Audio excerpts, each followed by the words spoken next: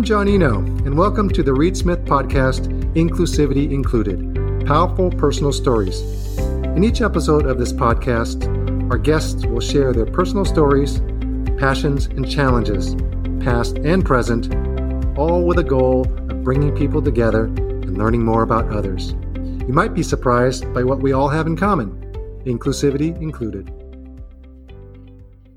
All right. Hey, everyone. Welcome to the podcast, Inclusivity Included. I'm John Eno, and we're really blessed to have with us our partner, A. Scott Bolden.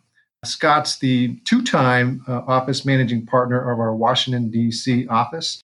Scott's also been named one of the Minority Corporate Counsel Association's top rainmakers. And in fact, Scott has his own Wikipedia page. But Scott, I think you're probably one of the few Reed Smith partners that can claim to have his own Wikipedia page.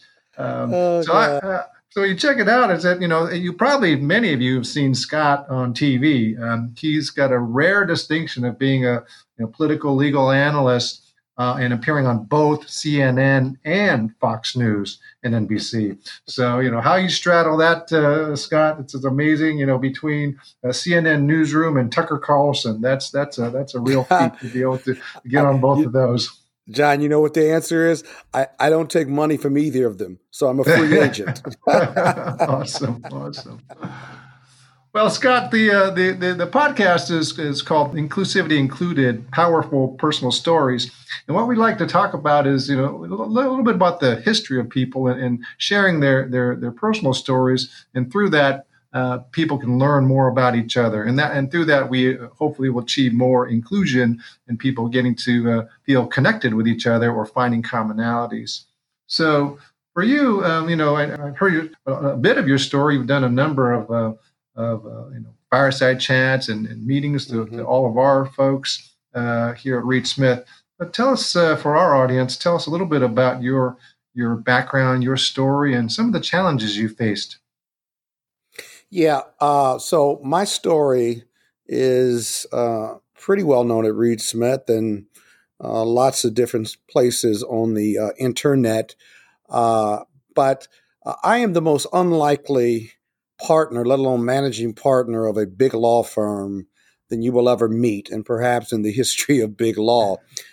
I'm a second-generation lawyer. My father, Raymond Bolden, is a former civil rights lawyer, criminal defense lawyer from Joliet in Chicago, Illinois. I grew up watching him try cases. He was my true inspiration. The first case I watched him try was in Southern Illinois, which is below the Mason-Dixon line in the late 60s, early 70s. And I remember being 8 years old, and me and my father were the only people of color, only black people, let alone any other group of people, in this courtroom. And my father was trying a case defending a African-American man who had been accused of raping and assaulting a white woman. And we stayed with, quote, relatives because there were no hotels for us to stay in. And as I said, this city we were in was below the Mason-Dixon line in the state of Illinois. I would joke with my mother and father that was the first lie they ever told me, was that these were relatives of ours that we were staying at. But my father's courtroom IQ, his booming voice, and the command of respect from both the judge and the prosecutor was just life-changing for me. I didn't need to have a hero for an athlete or an entertainer. My father was my hero because he not only lived with us, but I watched him work his craft, and he was dedicated to the noble craft of practicing law of litigation, the Socratic method, direct and cross-examination, very well respected. And it really didn't matter whether he won that case or lost it. He did win. The jury acquitted this gentleman, and it was a tremendous victory. But I never forgot how well my father performed in the well of the courtroom, and I knew at that moment that's what I wanted to do. I didn't want to do anything else. If I weren't a lawyer, I'd be acting, but that wasn't academic enough for my parents. Both of them obviously were very well educated. My mom was a college professor and a college administrator in Illinois, but they both were my greatest inspiration. They both not only preached academics and giving back to your community. My mother would often say that you're only living 50% of your life if you're just working and making money.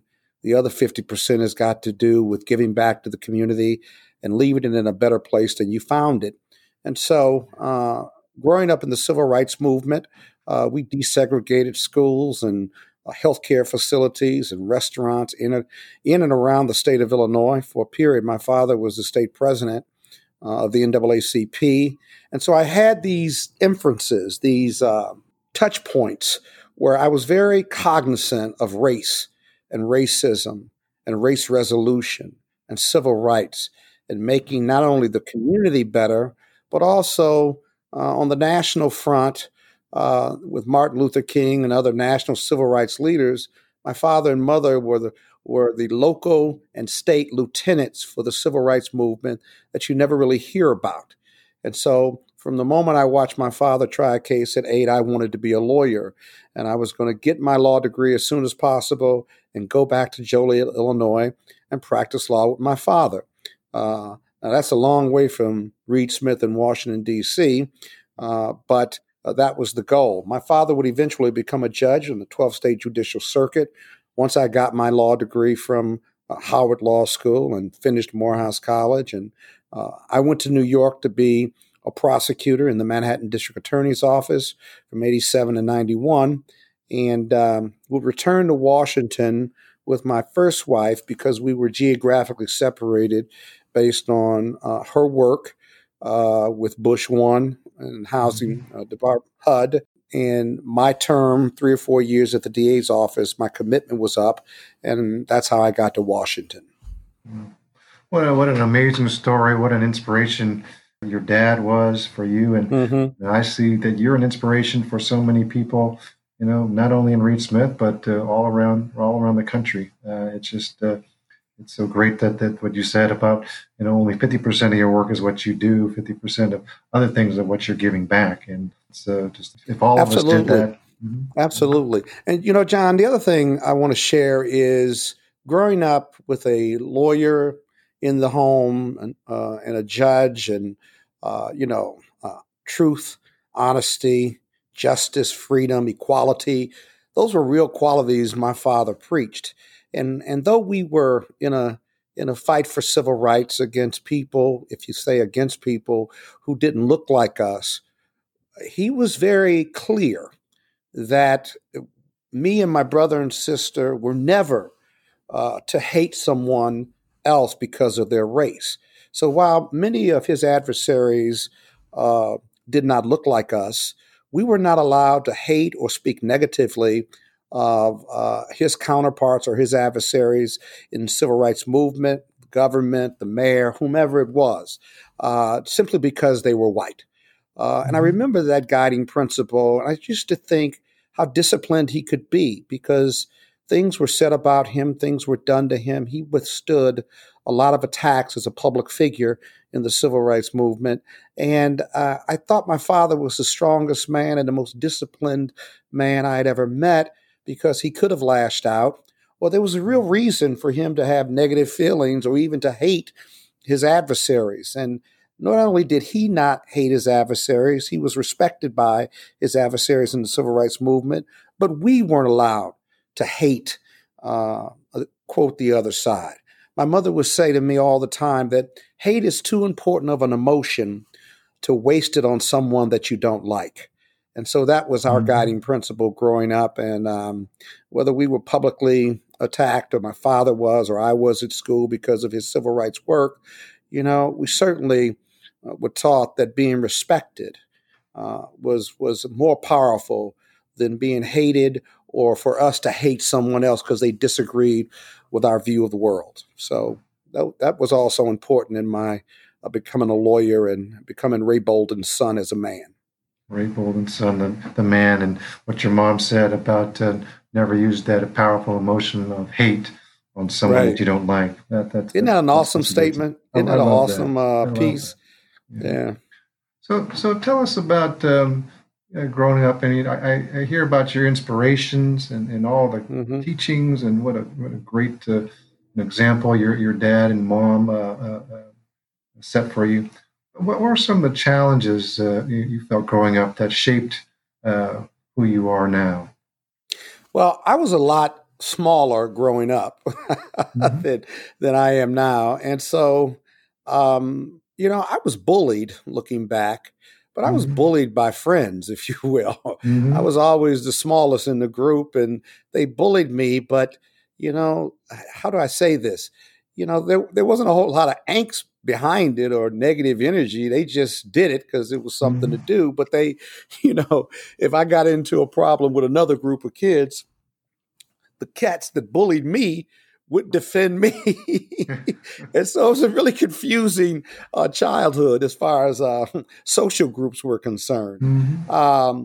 Secondly, I remember going to an all white Catholic high school, and the kids that I went to school with were from not urban communities like I was in Joliet, but they were from country communities, if you will. They were from rural America.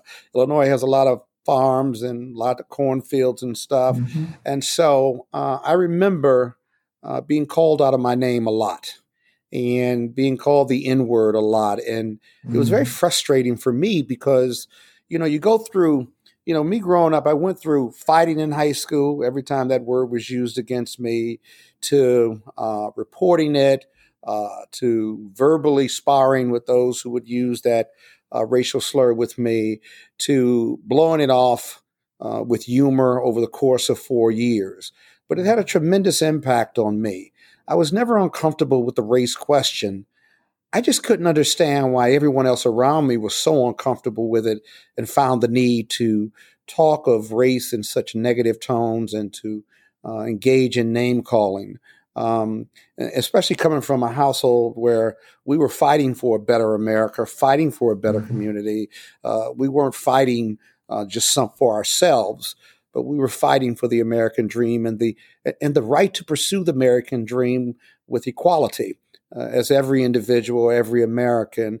And I was really keen on that and made aware of that early on in my childhood. So I was highly motivated coming out of high school to go to an historical black college like Morehouse College. Hmm. I went there because my mother, who had a company called Educational Associates, exposed African American students and students of color to historical black colleges as part of her goals and objectives for her business. And so Martin Luther King went to Morehouse, Maynard Jackson went to Hmm. Morehouse, and so many other inspirational leaders that happened to be African American. And I took to Morehouse like fish to water. It's the only place on earth where 2,500 young African American men are seeking, looking, and studying not only leadership but excellence on any given day in this world. And I now sit on the board of trustees for Morehouse College. They are an incredible institution for African American men, and I'm very proud to serve, but also very proud of the education and the confidence Morehouse gave me to be a leader. When I left Morehouse, I knew my role was not just to get a degree, but it was to be a leader in my community, and that I knew that I was well trained and well prepared. And it gave me a tremendous amount of confidence going into Howard's Law School. I was taught by Hmm. some of the most significant lawyers in D.C. And judges who happen to be African American, William Bryant and others. And those who have gone to Howard University School of Law, those Saturday morning trial ad classes were laboratories for training, and just you never forgot Luke C. Moore and others who who would do the demonstrations. We were supposed to be doing the demonstrations, but Luke C. Moore and Judge Bryan and others would get into such a competition that we never got and able to. The students didn't get a lot of opportunity to present because they were so into it. We had to like pull their shirt tail or their jackets and say, "Can I go now? Can I go now, Judge Bryan?" Judge Is Bryan this was one of something the you're first trying to African teach us here, Judge? Yeah, really, really, really. You've done this in real life a lot. So, but that gave me a lot of confidence when I went to New York. Had no real interest in going into big law. I was going to go home and practice with the old man, and that was my mother's dream. And he went to the bench. He had practiced for about 20 or 30 years, and he was ready to do something else. And so I loved him, respected him for it. And they let me off the hook if I took the Illinois bar. And I said, that's not a fair exchange. I have to gratuitously take the Illinois bar in order for my mother to free me from coming home after being in New York. And she said, that's the deal, because your father may not be on the bench forever. And if you're barred in Illinois, you can then leave whatever you're doing and come home and practice with him. Mm-hmm. And I said, wow, that's a hell of a deal. I said, okay, I'll do it. I found out I only had to take half of the Illinois bar because of my New York bar scores. And then I waved into D.C. So I thought taking half the bar as one of my mother's wishes wasn't so bad. But it was tough, John, because I had failed the New York bar the first time. I passed it the second time, and I really wasn't looking to take another bar after that. I thought I was done. I was going to wave into D.C. But me and my mother cut that deal, and it worked out pretty well. Did you ever just consider being a judge with your dad, being on the bench and coming back to Illinois? Nah, I never did. Judges live very isolated lives. And if they don't live isolated lives, then, their social circle has got to be tight. There are a lot of risk and peril with not keeping the temperament of being on the bench. You got judicial canons of ethics. I mean, it's hard to socialize beyond your circle, and it's also hard to have a political or legal opinion or to speak publicly. You can certainly join boards and commissions. You can certainly teach. You can certainly be active in the Bar Association. But the one things I love most about being a partner at a big law firm, or rather just being a lawyer, is my freedom to matriculate in this world. I can sit on boards and commissions. I can teach. I can write books. I can give my legal opinion, my political opinion. I can do a podcast like this. I can do legal and political commentary, and I'm really free with my opinions and what I believe in. If people want to listen or care about what I think about, based on my 30 years in big law and my former years as a prosecutor, my time running for office, my time being a Democratic State Party chair, my time being part of the wish list committee that built a really awesome facility in Southeast Washington to change the lives of young people through tennis and education. If they're interested in my story, I'm more than willing to share it. I've never lacked for a lot of confidence, but I've never lacked for respecting others and respecting opposing counsel and respecting those who don't share my view of the world politically or legally. And it makes for a good mix. That's why I can go on Fox and CNN and MSNBC, because I treat everyone with dignity and respect, and it commands dignity and respect back to me. And then humor is always offsetting for anyone that may have negative energies towards me in the courtroom or in the media or even in my personal social circles. Whatever I'm passionate about and I drive my point home, I try to end it or accentuate it with some humor, some frailty that we all suffer from as lawyers or politicians or human beings, because it creates a commonality that if you are the hard right conservative, you have to laugh at yourself or laugh at our profession or laugh at a political viewpoint. And I try to pepper my discussions and debates with that, because in the end, we're all human beings, we're all Americans, but most importantly, we all want the best for this country. We just disagree on how to get there. And that's kind of been one of my touch points as a partner at Reed Smith. I love what you said right there in terms of just finding our commonalities, and that's right, and using humor also just to kind of those touch points, because a big part of what we're trying to achieve here is that yes, we want everyone to emphasize their differences. We want everyone to be their authentic selves, where people can around the organization, around the industry, around the world can appreciate others. But the more we emphasize our differences, we also should be emphasizing our commonalities, because that's what brings us together.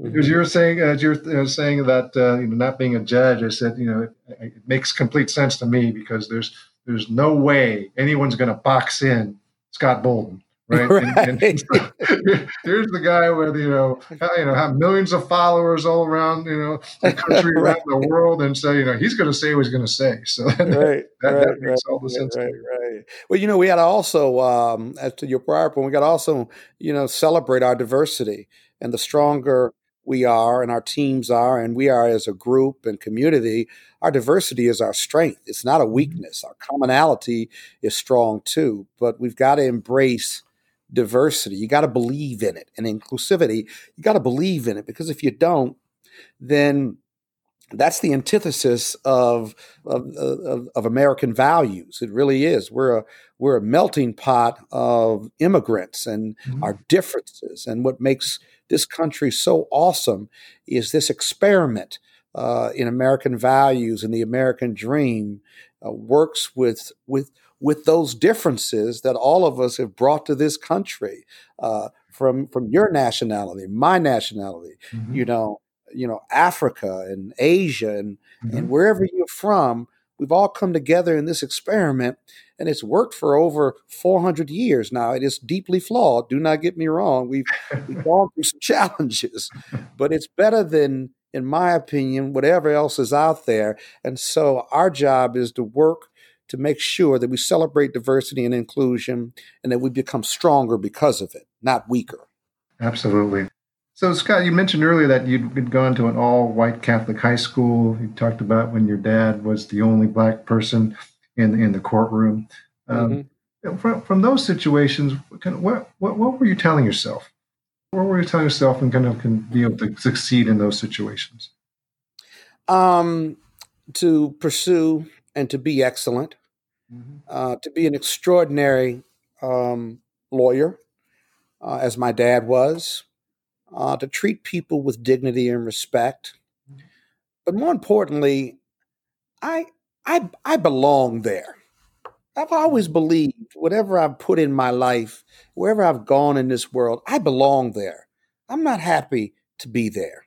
My mother told me growing up, she said, "You were going to be special. You were going to do extraordinary things, baby boy. Your father and I are going to be not anywhere near as ambitious as you. Your brother and sister are not as ambitious as you, but I know you want it all. And we've prepared you to be an extraordinary human being, an extraordinary lawyer. And so wherever you go, you remember one thing, that Joliet, Illinois is not the center of the universe. And wherever you go, you better act like you belong there. You should never act like you're glad to be there." And what she was saying is that you belong. If it's an all-white community or office or gathering, that's okay. You belong. You're good enough to be there. And so you should act like it. You've been well trained. You're as smart as anybody else. You work harder than anybody else. You are going to succeed or be twice as good as anybody else, whether you need to succeed or not. But excellence and being an extraordinary lawyer will be your calling card. And if you honor that, coupled with the God-given talent me and your father have given you, and then she would say, especially your father, you got a lot of talent from your daddy, then you're going to be okay, and you're going to be extraordinary things.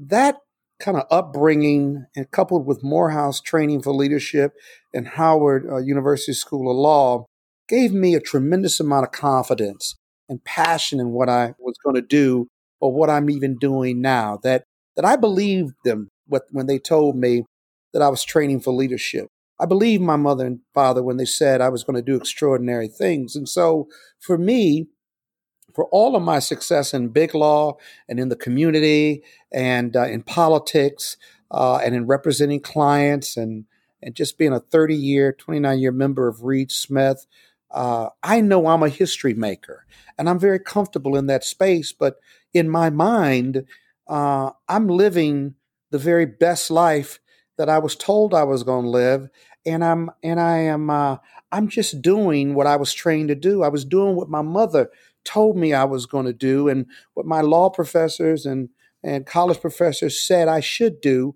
And I'm not saying it in a cocky way. What I'm saying is I believed in the training and I went forth afterwards to lead and to make the communities that I've lived in and grown up in, whether it's a national platform or a local platform. I'm just doing what I was told to do. I believed Mhm. in those institutions. I believed in my parents, and like all of us, I just hope that my mother, who's no longer here with us, and my father, who is but is a lot older now, I hope they're proud of me. I hope I made a difference in so many lives, and I'm not done yet. But in the end, making a difference and leaving it a better place, and I think making your family, making your parents proud is that's just good stuff. It doesn't get better than that, and making others better around you. As my grandmother would say, you're really cooking when you're doing that. Cooking with gas. Yeah, right. I'm gonna have my kids listen to this podcast to make sure they listen to this one right there. So No make doubt. your I'm sure they're parents proud. terrific. They'll do it. So you said, I love. You said you're not done yet. You've done such amazing things already in your career. You reached the pinnacle of success within the profession. One of the highly respected leaders, not only at Reed Smith but just around. You said you're a history maker. I just love that term as well. Hmm. So Hmm. sitting here today and thinking forward, what are your goals for the next 10, 20 years? Where do you see you're going from here? Well, John, I hope I'm retired within 10 or 20 years. I'm not going to stop working and stop leading and stop making our communities around us better. But I would say this: the only thing that gives me the same rush as practicing law in the well of the courtroom is the living at the intersection of business, law, politics, and race. Um, and I'm trying right now. I'm trying to figure out in many different ways how that intersection, how I can play a significant role in that intersection. That whether it's by writing a book, whether it's by doing media to cover race, law, and politics, again, to change the lives and to impart wisdom and to share my view of the world. I'm big on race reconciliation. I don't think I'm ever going to stop practicing law, but my focus and passion is going to shift within the next 5, 10 years. And that is the issue of race reconciliation. That Mhm. I'm terribly troubled that we have generational racism, whether you're black, brown, yellow, red, you're not born with a racism gene. And yet we have generational racism. Who's teaching our kids to be racist or to practice racial prejudice or to think less of someone because of the color of their skin? Their environment is, whether it's their families or their environment, their friends. And I really deeply believe that we need a race reconciliation dialogue, a national dialogue on race reconciliation. We've never really worked out and moved on and resolved between black people and white people the issue of slavery. We still live with the passages or the badges of slavery, even though we've made a lot of progress. We still have the emotional scars of moving on without reconciliation, moving on without sharing and cathartic discussions. You know, many of my colleagues who are African American believe in reparations. Many of my colleagues who don't believe in reparations, but also believe that they've paid their dues, that the African American community is much better now, and how long am I going to have to pay for what my forefathers did in the 1700s and 1600s and Jim Crow and the Civil Rights Movement? That's fair. Those are both very different but very fair thoughts in regard to those communities. And I think if we bring those communities together, if we have a national dialogue and be open and available to share those thoughts, to receive them. Obviously, racism, race discrimination certainly will be the topic of discussion, but it should not be tolerated in a negative way, at the table of these community discussions.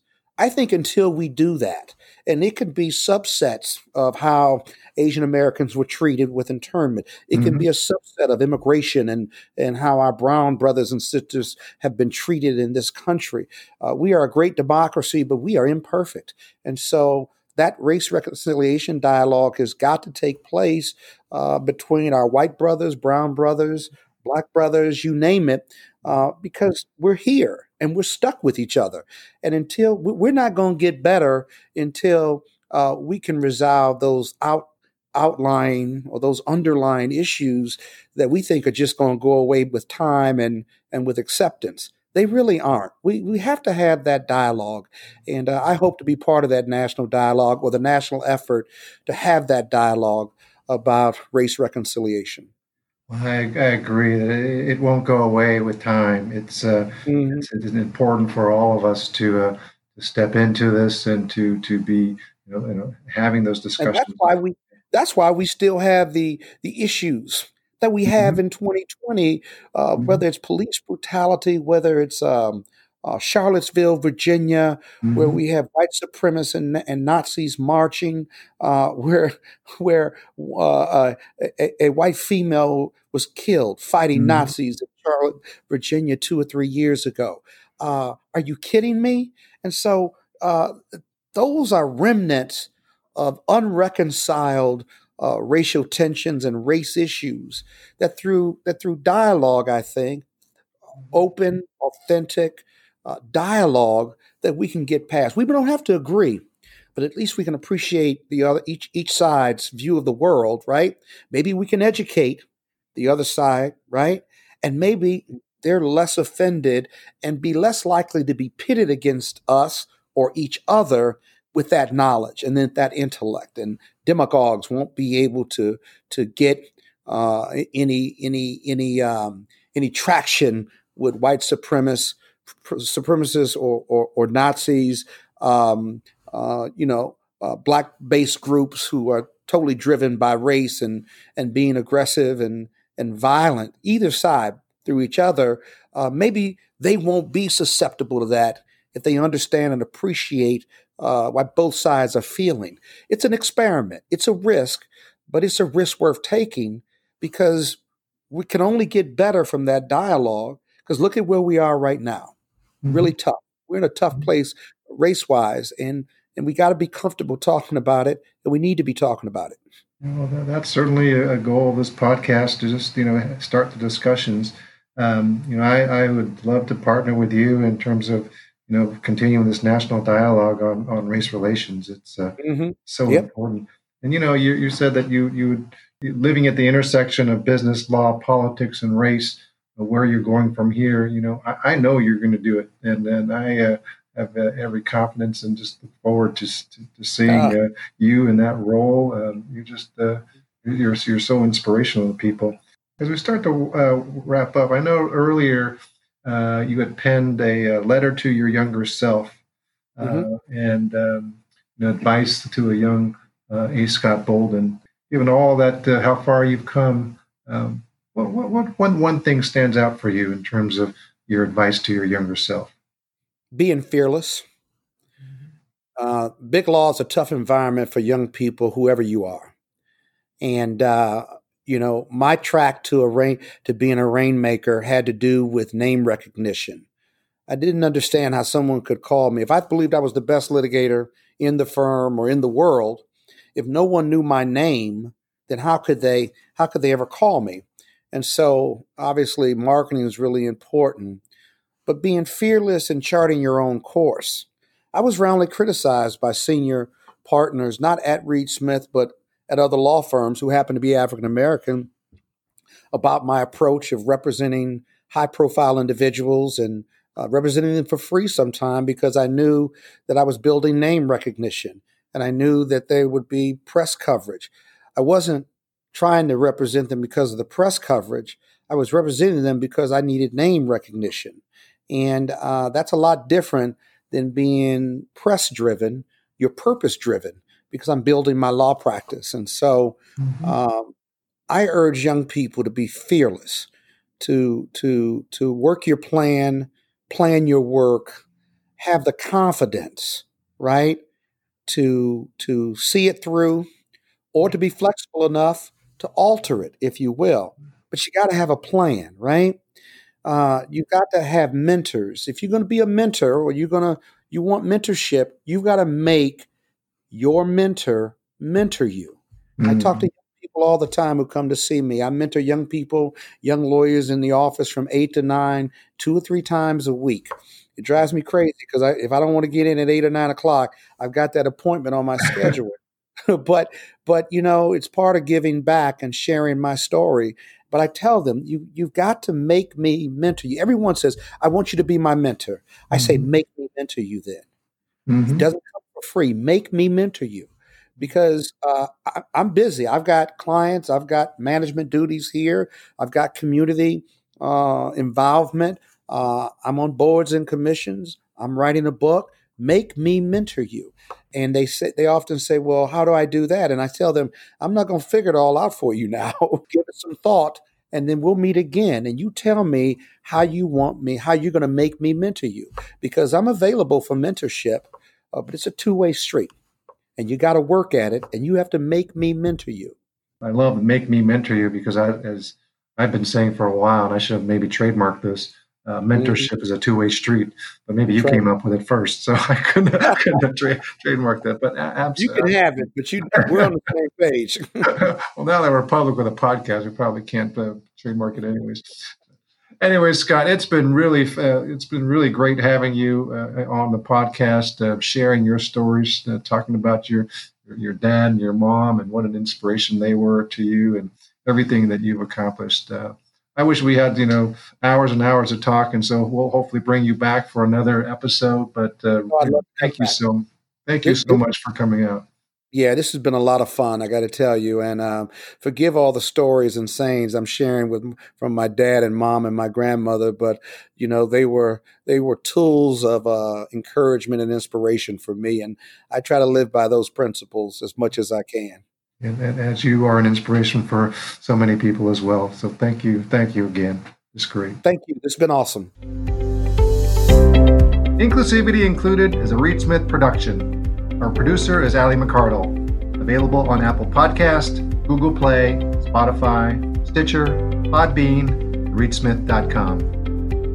This podcast is provided for educational purposes. It does not constitute legal advice and is not intended to establish an attorney-client relationship, nor is it intended to suggest or establish standards of care applicable to particular lawyers in any given situation. Prior results do not guarantee a similar outcome.